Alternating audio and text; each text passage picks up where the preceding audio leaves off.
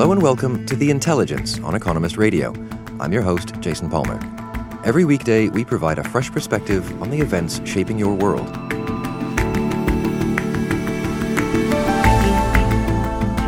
The internet has become the second most popular way for Americans to meet a mate, and the digital dating market is far more efficient than the offline kind.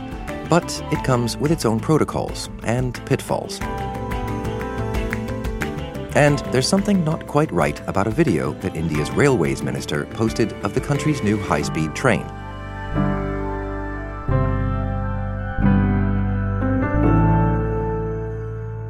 But first, it's been called the final battle.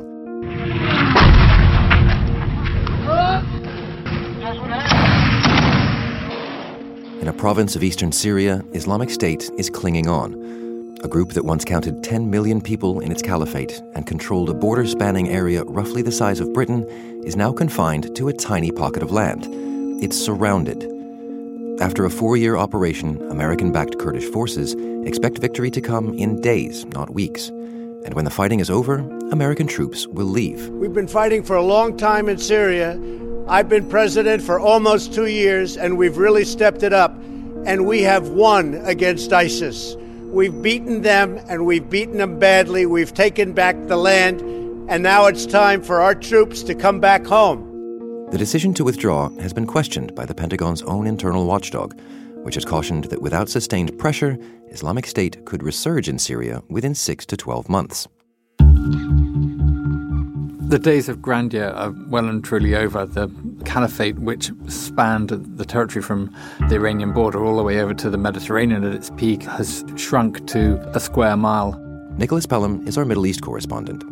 There's a village on the banks of the northern bank of the Euphrates, close to the Iraqi border, where Islamic State and its remnant are hemmed in. They're surrounded on all sides, and a few hundred fighters, perhaps 500, 600, are fighting on.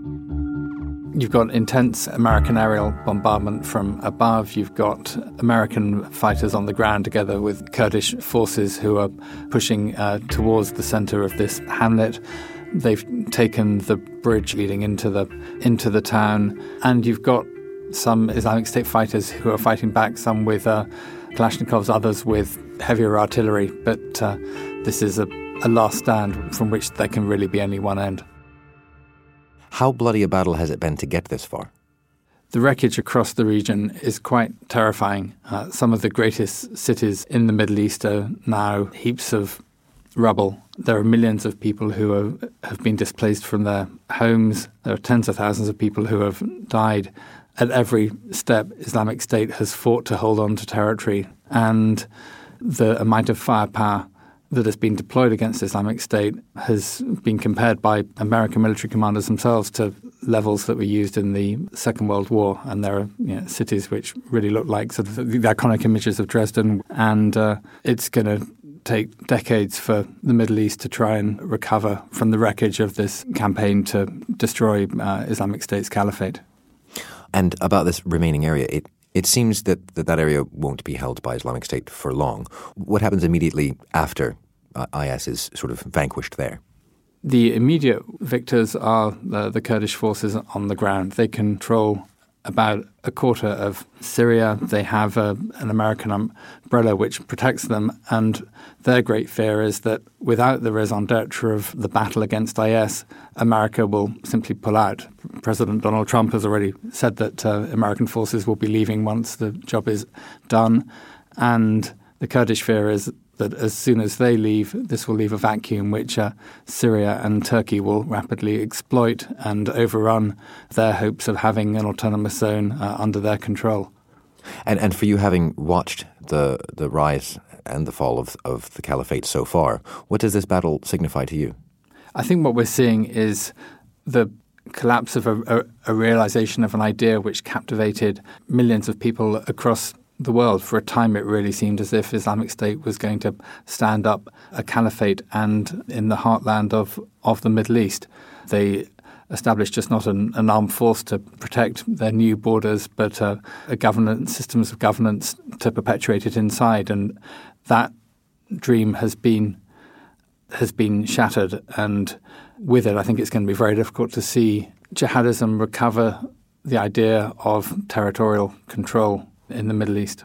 But the strength of Islamic State is in the idea, not the territory, right? This is not the end of IS in any meaningful sense. I think IS's ability to be the recruiting sergeant has diminished globally. Its great strength was its success, and there will be fewer who will want to raise the flag in its support when they see it as having failed in its aspirations in the Middle East. Tens of thousands of people used to flock towards the Islamic State in its heyday. The migration is now in the opposite direction. There are tens of thousands who are leaving. Today it's no longer the most powerful of the jihadist forces in the region. It's a symbol of jihadist defeat rather than of jihadist victory. And even jihadists themselves are reluctant to offer refuge to its members. So I think it is greatly diminished, and it's fighting on all fronts, not just in the heartlands of the Middle East, but also in Sinai and Libya and beyond. But if you say Islamic State is very much on a downward trajectory, if its ability to recruit is much reduced, how does that play into the degree to which it's bad news if America pulls out? This idea that if they do, then IS will resurge in some way? A lot will depend on the immediate aftermath of an American withdrawal. If Syrian tanks clash with Turkish tanks and the security matrix on the ground is smashed to smithereens, it's likely that there will be more ungoverned spaces which Islamic State can exploit to mount a comeback. If, however, a degree of security remains, if the Americans decide they're going to keep some form of aerial umbrella, if a degree of stability returns to northeastern Syria, then it'll be difficult for Islamic State to mount a comeback. Nicholas, thank you for joining us. Jason, thank you.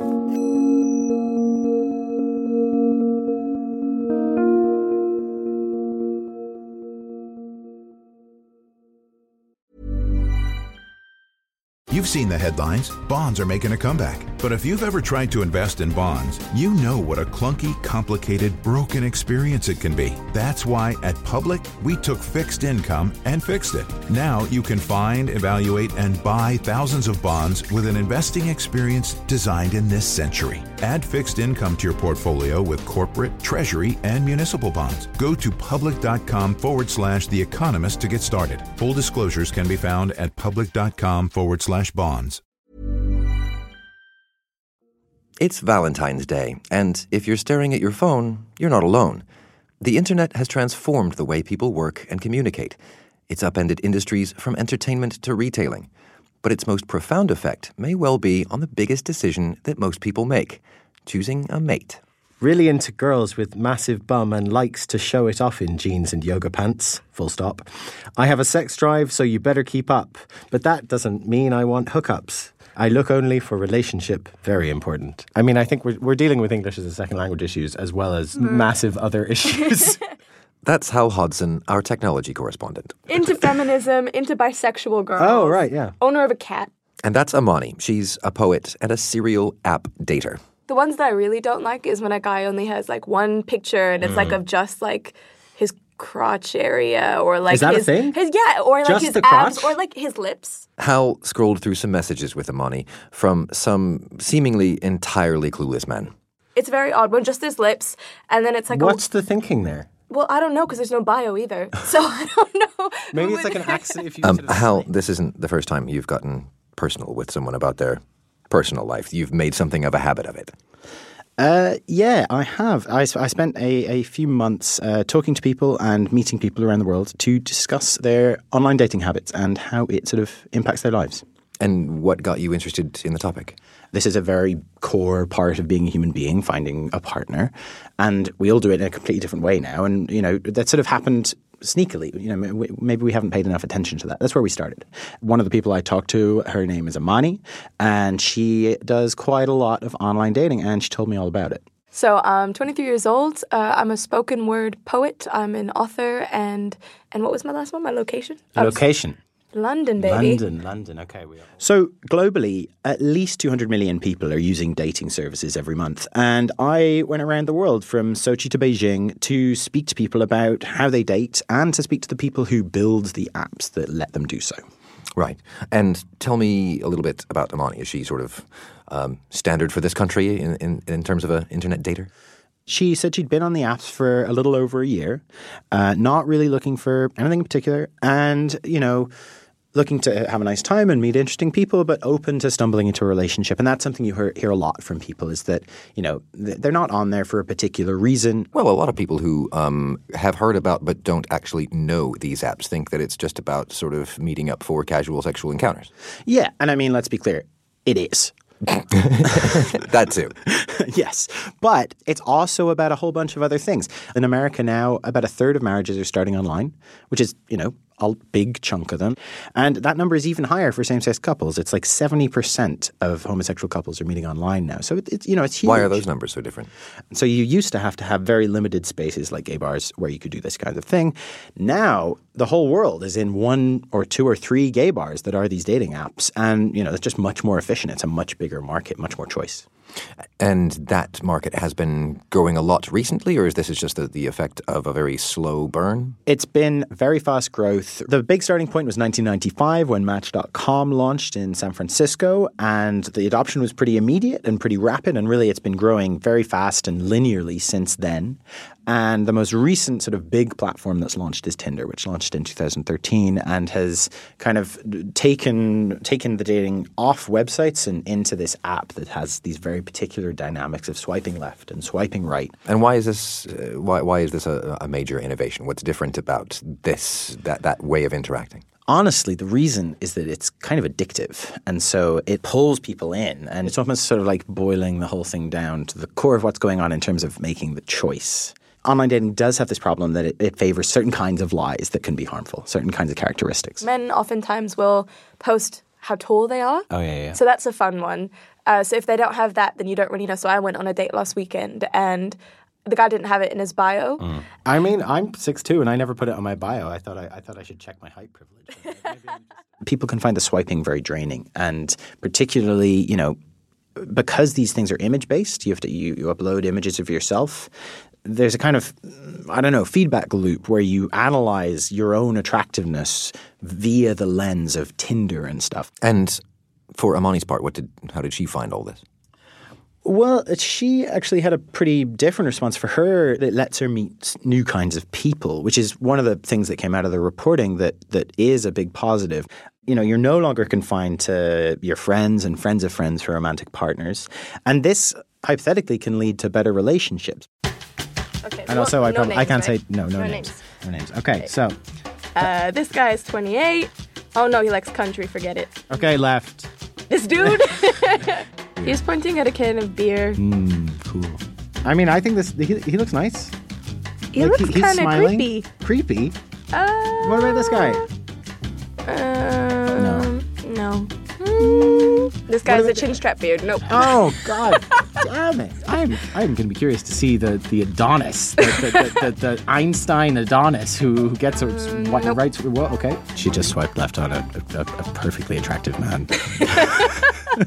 Tastes and opinions, man. Yeah, apparently I have not got them. That's a little cringeworthy, actually, to listen to. Did you eventually settle on somebody? We did. It took some time. We did. This group project. Amani, she did. He doesn't have eyebrows. He doesn't. Look at the picture. His glasses are covering his eyebrows. Okay, let's find out if he has eyebrows. I make videos and take photos. 6'2". Wow. As apparently I should state this. Look at him there. He looks okay, he does look kind of cool. Yeah. Okay, let's swipe right. Yes, really? Oh, yeah, we swiped right. We did it. That was, I feel real triumph here. Does Amani realize that she is relatively particular? I think she did. She said that it was hard to avoid being judgmental, but she's not actually particularly picky. I don't think that's how it goes. That's how it works. And in fact, she called me the day after. Hi, Amani. How are you?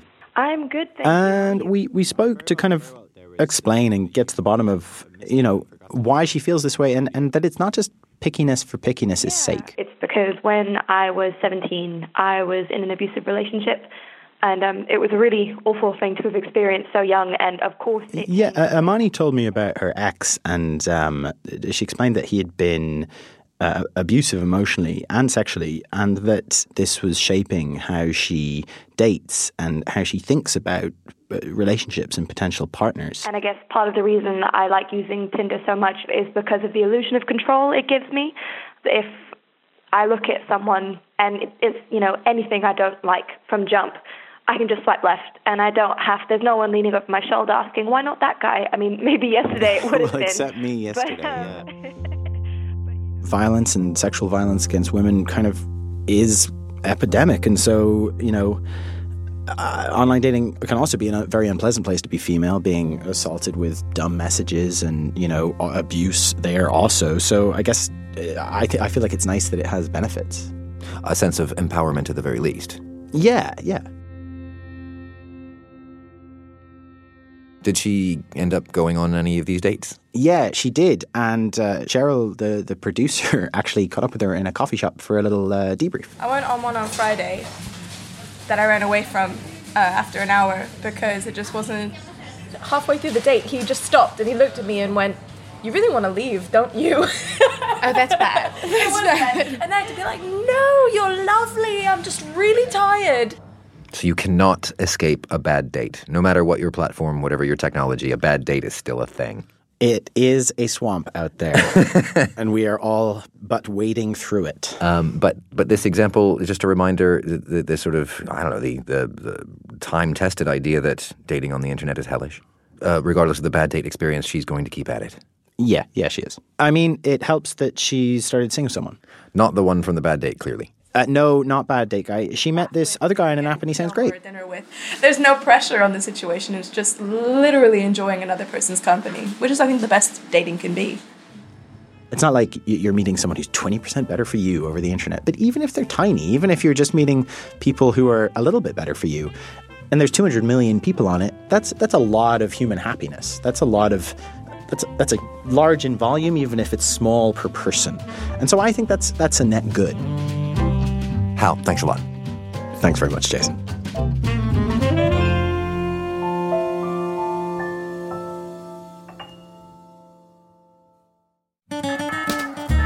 In the North Indian state of Haryana, the Vande Bharat Express hurtles past a railway station at breakneck speed. The design is sleek, the velocity impressive. India's railways minister tweeted, "It's a bird, it's a plane." But things were not quite as they seemed. So on Sunday, Piyush Goyal, who's the minister in charge of India's railways, posted a video on his Twitter account. And it seemed to show a new flashy train that the government's very proud of whooshing through a station. Edward McBride is our Asia editor. The problem was that it wasn't actually the train that was traveling at high speed. It was that the minister had speeded up the footage to make it look like the train was moving fast. The guy who'd originally shot the film recognized it and pointed this out, and the minister ended up with a lot of egg on his face. Egg on his face, how? The minister came in for huge humiliation online. Wags couldn't resist all kinds of cracks at him, speeding up footage of ox carts. The minister himself zooming like a superhero through the streets of Delhi. It was great fun for Wags online. Right. Okay. So lots of fun, but there is an election coming up in April. Isn't it a little unsettling that the ruling party should be a little fast and loose with the truth? Quite. The story was great fun. People made all kinds of jokes online, but there is a serious side to it. As you say, there are suspicions that the BJP, that's the ruling party, in full election mode, is trying to massage, doctor, suppress all kinds of stats. For instance, the unemployment data, the government conducts a big survey and tries to work out through that what the unemployment rate is, including the informal economy, which is otherwise very hard to measure. And no one could understand why the results of that survey weren't coming out until a couple of officials resigned in protest, saying the government was trying to suppress the fact that unemployment had risen to its highest level in 45 years. And there's a fear that with all kinds of statistics, the government does the same thing. Most notably, there have been lots of doubts expressed about the GDP statistics, which look very good and on which the government has sort of built its reputation as a sound economic manager. So amid accusations anyway that these substantial things are being fiddled as well as, fun train videos, does that speak to how the party thinks it's going to do in the election? I think a couple of things are going on here. First, the BJP, which had looked like a shoo-in for another term, they are suddenly on the back foot. The opposition looks reinvigorated. A couple of state elections went surprisingly against the BJP. So partly I think the government's just getting nervous. But the other answer to that is that the BJP is a very thorough, organized force. The government is famous for trying to control every aspect of its image in a way no Indian government has ever done before. Sometimes that's harmless, but sometimes, as in the cases I've described, it shades into outright deception. Edward, thank you very much. Thanks for having me.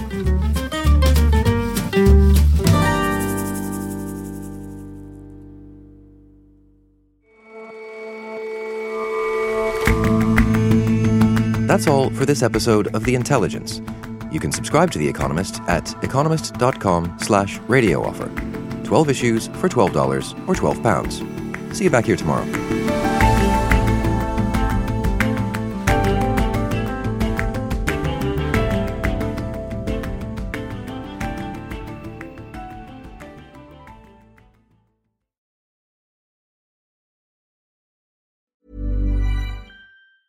You've seen the headlines. Bonds are making a comeback. But if you've ever tried to invest in bonds, you know what a clunky, complicated, broken experience it can be. That's why at Public, we took fixed income and fixed it. Now you can find, evaluate, and buy thousands of bonds with an investing experience designed in this century. Add fixed income to your portfolio with corporate, treasury, and municipal bonds. Go to public.com/The Economist to get started. Full disclosures can be found at public.com/bonds. Businesses have long had to cope with the impact of business cycles. Now, they must address not just cycles, but cyclones. Storms spin up seemingly out of nowhere, irrespective of the ups and downs of the overall economy. Read what global executives are doing to mitigate these risks and seize their opportunities in the 5th Annual AlixPartners Disruption Index at disruption.alixpartners.com.